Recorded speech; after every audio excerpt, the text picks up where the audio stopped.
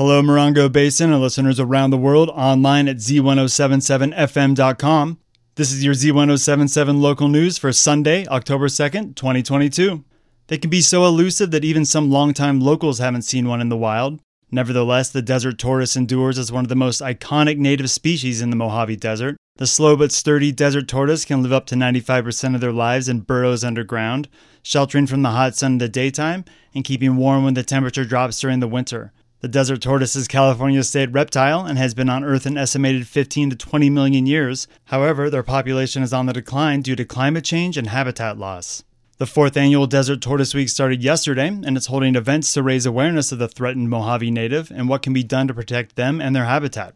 There are 2 events in Joshua Tree National Park. On Tuesday, October 4th from 10 a.m. to 3 p.m. at the Joshua Tree National Park Visitor Center in 29 Palms, you can bring the kids to the appropriately named tortoise table for fun, games, and tortoise facts. Then on Thursday evening at 7:30 at the Indian Cove Campground Amphitheater, you can join a park ranger for a 45-minute presentation on the desert tortoise and the conservation efforts around the famous desert denizen. We'll have these events along with other tortoise-related happenings down the hill at this story at Z107.7fm.com. Another Mojave Natives protection status will be decided at October's State Fish and Game Commission meeting. The western Joshua Tree hasn't been on the threatened species list since June when the 4-member commission failed to reach agreement on how to best protect the tree from increasing threats.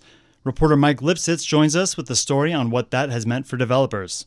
For environmental groups, failure to add the western Joshua Tree to those protected under the California Endangered Species Act is far from the defeat it may first appear to be. That's because the tree will continue to enjoy the protected status that has been in place for the past 18 months. Those opposed were also neither big winners nor losers. Protected status doesn't put an end to development. It just means development will happen under a more careful watch, said Commission President Samantha Murray. So between now and an October decision, the California Department of Fish and Wildlife will work on a conservation plan for the species. Hopes are that such a plan can help mitigate the species' primary threats of wildfire, development, and climate change. Reporting for Z107.7 News, this is Mike Lipsitz.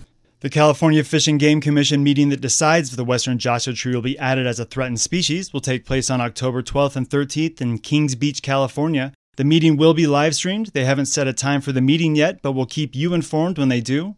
There'll be a link to the meeting agenda where the western Joshua Tree is action item number 2 at this story at Z107.7fm.com.